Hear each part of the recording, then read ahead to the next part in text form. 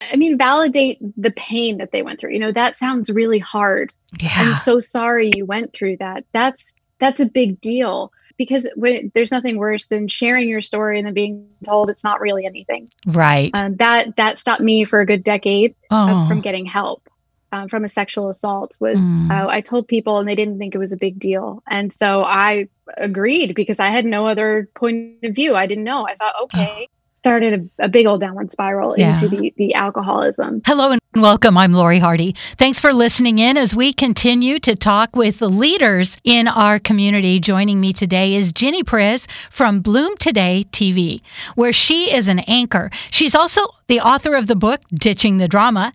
She is a Christian speaker and coach passionate about ditching the drama and loving life. It is never too late to enjoy a journey filled with serenity. September is Recovery Month, and what a better way to talk about recovery than with someone who knows it firsthand. Welcome, Ginny.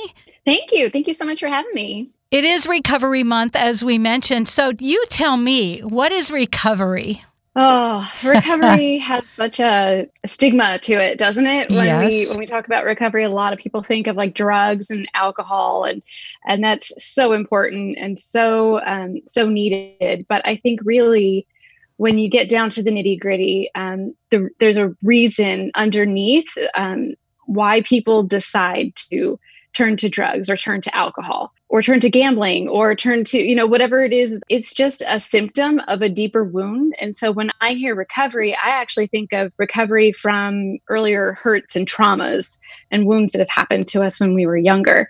And we just kind of have to get through the layers in order to find the healing that's underneath. And none of us get out of this world unscathed, right? We all have wounds and hurts and things that we need recovery from. It's emotional healing for our soul rather than just our physical body. I love that explanation. And that's what drew me to want to ask you on the show, was because it's really easy to say them, those Right. people. And the truth is, and this is what I loved, is that you get that it's a deeper thing. And I'm a recovery coach. I work with women in recovery, but so often I feel like that doesn't get delved into. Now I do that, but it's almost like, okay, I'm good now, let's keep going.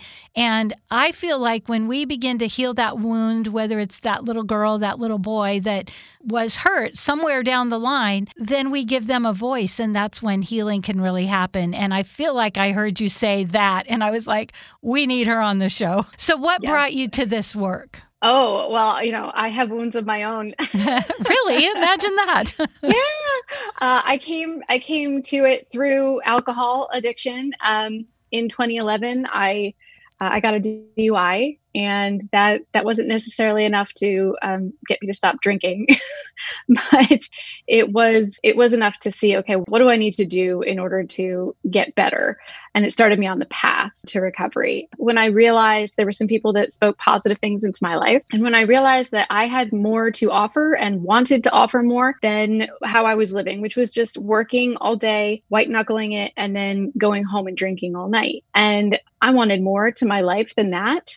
Then if I want to do that, I have to stop drinking, which brought me to Celebrate Recovery and a 12-step program and doing all of that. But then once I got under the first layer, I realized there was more things that needed to be healed because I was doing a lot of stuffing of my emotions. So my first round of the 12 steps and working through them, I was focusing on alcohol, but then there was all of this codependency that was still there and coming up. And I started to learn more about trauma and what trauma actually was. And I wrote my book, Ditch the Drama. Love it. Which I think that drama is just when we play into the enemy's, I'm Christian. I have a very Christian and biblical worldview. And so there's an enemy that is after our soul, is what I believe. If we are going off track, that's where he wants to lead us into more drama, creating more chaos. And if I'm surrendered and following God and letting him take the lead, then there may be struggles, but those struggles are going to lead me toward healing. Rather than into the chaos, into the drama of life. And I was always searching for balance and peace internally and emotionally. And I think I just didn't want to ever stop until I had it. Like I'm an idealist. I feel like, yes, someday I can find the absolute best balance and I will get all the healing. And so I wanted to really chase after it. And I wanted to help others as well, let them know they didn't have to stay stuck in all of this drama and chaos and this pain that we carry around with us every day, this anxiety that I had that was overwhelming. I wanted people to know you don't have to stay stuck there. I was really motivated to, once I got some healing, to let other people know, hey, there's more out there. You don't have to stay where you're at. Two things I thought of while you were talking. One is explain what Celebrate Recovery is. Most people, I think, have heard of the 12 steps, but what's Celebrate Recovery? Yeah, so Celebrate Recovery is just a Christ-centered version of the 12 steps where, originally, actually, the 12 steps, AA, was developed by Bill W. and all of that. Mm-hmm. And so, but originally Christ was a part of it, and it was a Christian program. And what they did was they took God out of it and they let everyone use their higher power so that recovery could be more universal and encompassing. But the 12 steps are actually based on a biblical style of living. So Celebrate Recovery sort of put the God back into it, and it takes scripture and biblical principles to overlay and go side by side with the 12 steps. But it uses Christ as the higher power. So it's a pathway. Yeah, well, it's a 12-step recovery program. It's definitely, it just takes it and adds a Christian worldview to it, but it's still the same 12 steps that an AA or any anonymous group would be working with. Yeah. And I know some steps might be easier than others. The gals that I coach, they're like, I'm stuck at 4. Is 4 a particularly difficult one? Yeah. Yes. At 4, that's when you are you're taking inventory of your life. So you're looking at everything as a whole and you're trying to find out what's my part, what's other people's parts. Mm-hmm. And it can get really overwhelming. What we did now in my journey, I'm working with Bloom in the Dark as vice president. And that's we're a 501c3 charity. And our mission is to really help people recover from the hurts and trauma and let them know that they're not alone and there is hope. So we developed a curriculum called Recovery Strategies for Life, which can be done side by side with the 12 steps, or we say it's Recovery 2.0. So it really does get to the meat of the trauma and the original wounding, whereas, the 12 steps are talking about where you are now and the symptoms. Mm-hmm. But when you are really getting down into that trauma work, we wanted people to have something to help them with that. So that's what we have developed and are still developing. What we ended up doing was spreading it out a little bit. So you're not looking at everything all at the same time, because that's where people do get stuck. It's overwhelming to think about everything you may have ever done wrong. Right. Or anything that's ever upset you in your life. You're supposed to sit down and look at. It's hugely helpful. Good. I mean, it really is. It's a really good thing, but it can be overwhelming to do all at once. Right. And of course, recovery taps into shame, which we all know Brene Brown. Oh, yeah. Shame and guilt. And I mean, that's one of the huge reasons why we turn to drugs or alcohol or food or gambling or whatever the thing is because we can't handle looking at ourselves and seeing what's in there. Because if we do, we think we're going to have to live with even more shame. Because if you think something's broken inside of you, why do you want to keep looking at the broken part inside of you? Why do you want to come to face with that? But what's fantastic about recovery is that when you actually are looking at it for real without that gloss of shame over it, what you realize is you were never actually broken. There never was anything wrong in there. It was the running away part that was keeping you stuck in the shame. Oh, that's said so beautifully. Man, I just have so many questions for you, and we don't have a whole lot of time, but I want to get to your book and TV. But one thing that came to me is talk to the person who maybe has had a DUI. They're in that place of, I don't even like to use the word denial because it's like, wait a minute, maybe there's another way. Can you talk about that since you were there? Sure. When I got my DUI, even before that, I was thinking, am I an alcoholic? What do I really need? And I had this idea in my mind that an alcoholic was someone who lived under a bridge and was homeless and didn't have a job. And until I was at that point, I really didn't need help. But what I realized, later on down the road is that we all need help. 100% of us need help. We can't do this alone. And if I had gotten on the recovery train faster, I thought I was not going to fit in because I wasn't an alcoholic, like enough of an alcoholic. Right. I'm not like them. Right, exactly. Like what they're going to look at me weird because they're going to think, oh, well, I got it all together, and they don't. And you know what? Everyone who walks in those rooms knows that that we are all broken and we all need help and we all need hurting, and we're there to help each other. Mm-hmm. So I have never walked into any recovery room, whether it's, Celebrate Recovery or AA or any of the others. I have never walked into a recovery room and felt like people were judging me. Instead, I felt like, oh my gosh, this is a home that is welcoming. Not everyone is my cup of tea, but we all recognize that we all need help, and mm-hmm. that's okay. And I think just taking away the stigma of like, oh, well, you need to be in a specific place before you get help. Right. No, we could all use like tweaking, and we could all use more peace. And that's really what it's about, is getting more peace in our lives and less struggle. And mm-hmm. we all have struggle. So who wouldn't want less struggle? Right. Well, thank you for sharing that. The thing that I notice is I've been a coach for over 20 years. So I've coached people. I don't know how to say it. I'm putting parentheses in the regular world and in the recovery world.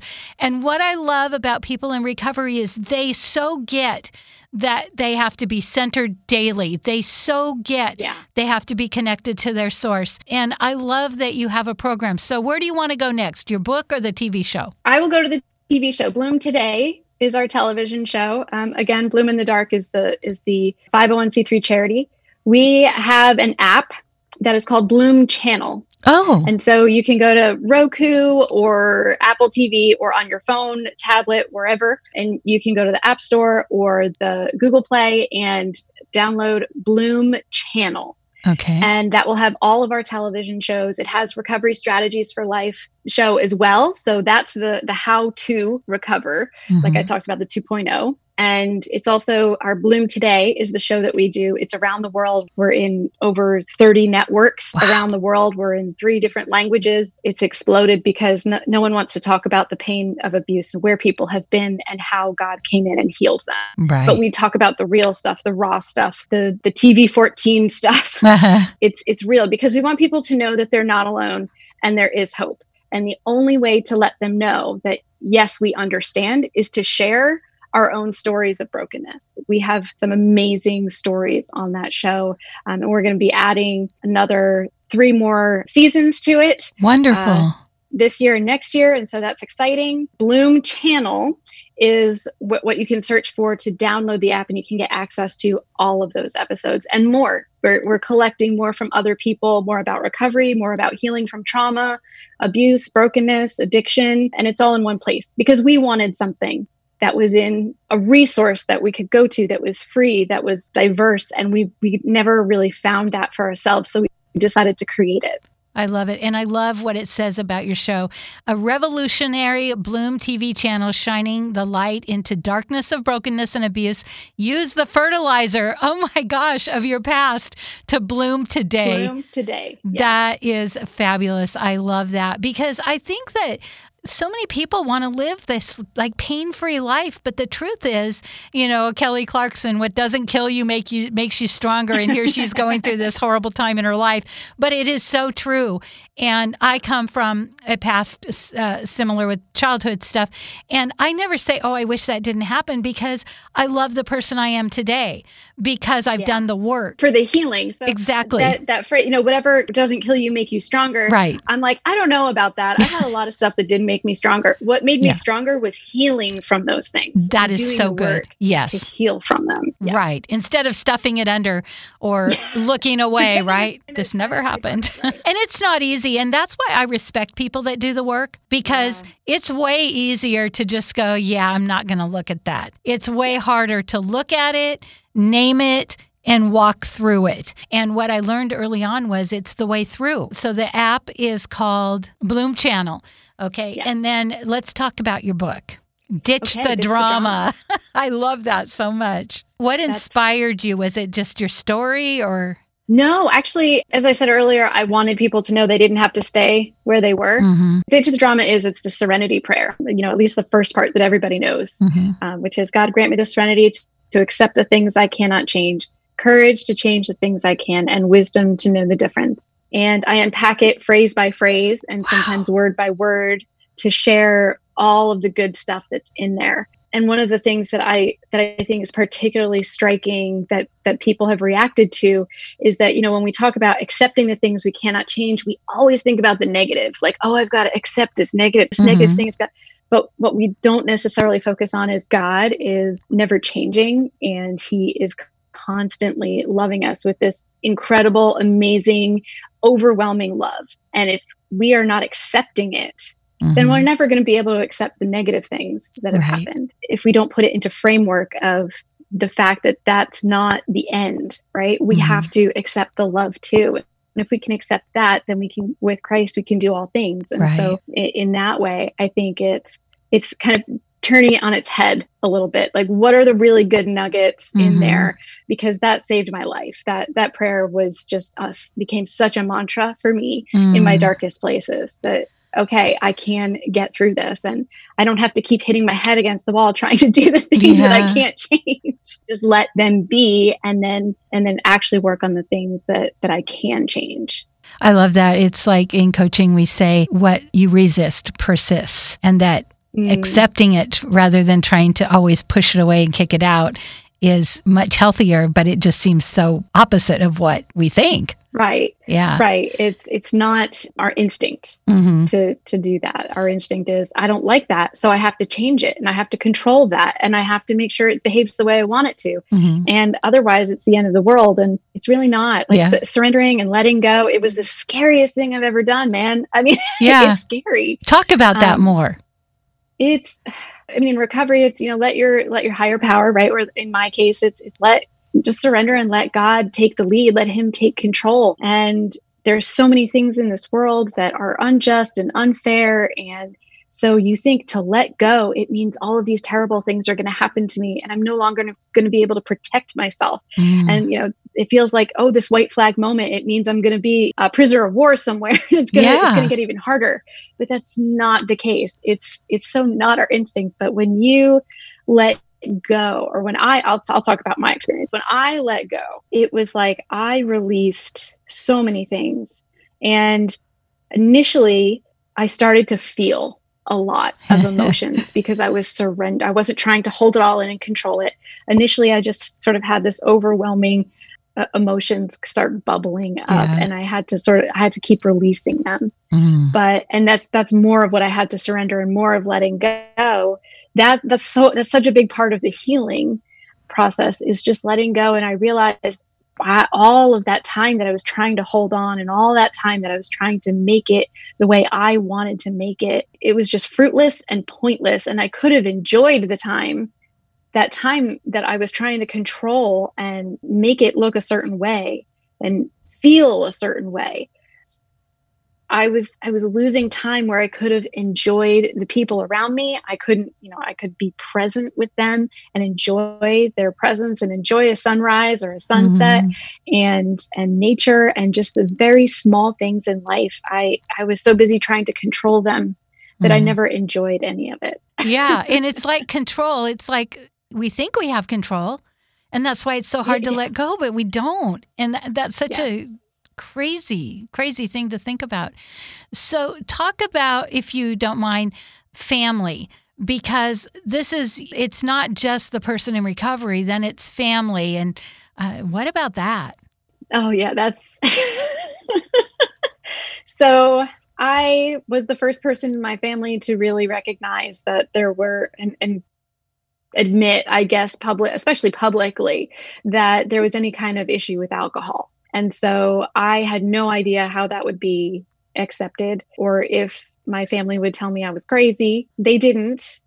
I'm an only child, so I didn't have siblings to compare myself to. I was blessed there. But once I started the conversation, I think it was easier for them to start the conversation as well, and to start to come to terms with what the generations before me had been dealing with. I think it's been good for the family, for my family anyway, because I think that they have just realized more about themselves and their parents and so on. And they've understood more about themselves in this process. Mm-hmm. And so I've been blessed and lucky that my struggle hasn't taken them down with me, but it's been something that's allowed them to blossom as well in the realm of recovery. Yeah. So it's kind of breaking that chain of. Yeah. Breaking the chain, breaking the ice. Yeah. First. Right. Like, first the I'll ice, go first, then the chain. Yeah. I love it. But so much of what I do now with Bloom Today and the show and the book, it's breaking the ice for people. So it's giving other people the opportunity to go second. And I'm okay being brave enough to say, I will go first and I will share all of my dirty laundry, because you need to know that, that it's okay, that I don't have shame with my dirty laundry, and I'm forgiven and free from that. And I'm healing, and I'm not perfect, but I'm healing, and I'm willing to do that. And so I think it just gives other people the freedom to really start to share their own stories without shame. Well, and I just look at you and you're so beautiful. You can't see me, but I can see you. And I think of somebody comes in and then they see you as this anchor on TV, this author, speaker, and then you tell them this story and they're like, oh my gosh, there's hope, right? Yeah. It's so important to share a story. If somebody, say, maybe I don't have the experience with it, but somebody kind of shares their story with me, I want to, of course, if I can, point them to resources. But what's the best way to respond to somebody's story if they just sort of spill their guts and you're like, what do I do? Wow. You don't have to say a lot when someone is willing to share. I mean, someone who's already willing, that's amazing. I would say that the most important thing is to listen without judgment. You don't need to have an answer necessarily for them, because it's not there is no easy fix for life and these kinds of struggles. It's so important not to judge or shame or tell people what they should have done. I hate should. Yeah, don't should all over anybody. Right. It's okay. Like this is where you're at, and it, sometimes it can trigger a listener where they're like, oh my gosh, you did that thing that person did to me. Right. And, and so if that happens, if you can understand that in that moment of vulnerability, if you start to judge them in that moment, they could shut down for another 30 years. Wow. And so it's really important just to allow them to share their emotions, share their feelings. If they want help, I would suggest you can always point them toward our website, bloominthedark.org. If you go to bloominthedark.org/resources, we have a whole list of hotlines where if it's something that's dire, immediate, you can always point them to the right hotline. Great. And then there's additional resources there as well for people. And where can we get your book? Wherever books are sold. Okay, great. And Amazon and Ditch the Drama. There's so many takeaways, but the one takeaway that really I feel like hit me between the eyes was listening, and that you don't have to have a solution or an answer. I feel like so often when people in pain finally start to share, that it scares people and they feel like, oh, I got to fix this. And that the best thing in the world is to listen and not have a fix or an answer. That just about made me cry. Yeah. When you said that. And if you can just, validate the pain that they went through. That sounds really hard. Yeah. I'm so sorry you went through that. That's a big deal, because there's nothing worse than sharing your story and then being told it's not really anything. Right. That stopped me for a good decade from getting help from a sexual assault. I told people and they didn't think it was a big deal. And so I agreed, because I had no other point of view. I didn't know. I thought, okay. I'm and so sorry that happened to you. That's really started a big old downward spiral into the alcoholism. But it's just validating people's pain and letting them know that they're enough. And if you are Christian, and you can always pray with that person as well and encourage them in the Lord, if not, with the outside circumstances. Great. Well, thank you so much. I know that I'm going to get your book where books are sold because I really want to read your story. And I think that knowing we're not alone is the biggest thing. And we're in a pandemic where people are especially feeling alone.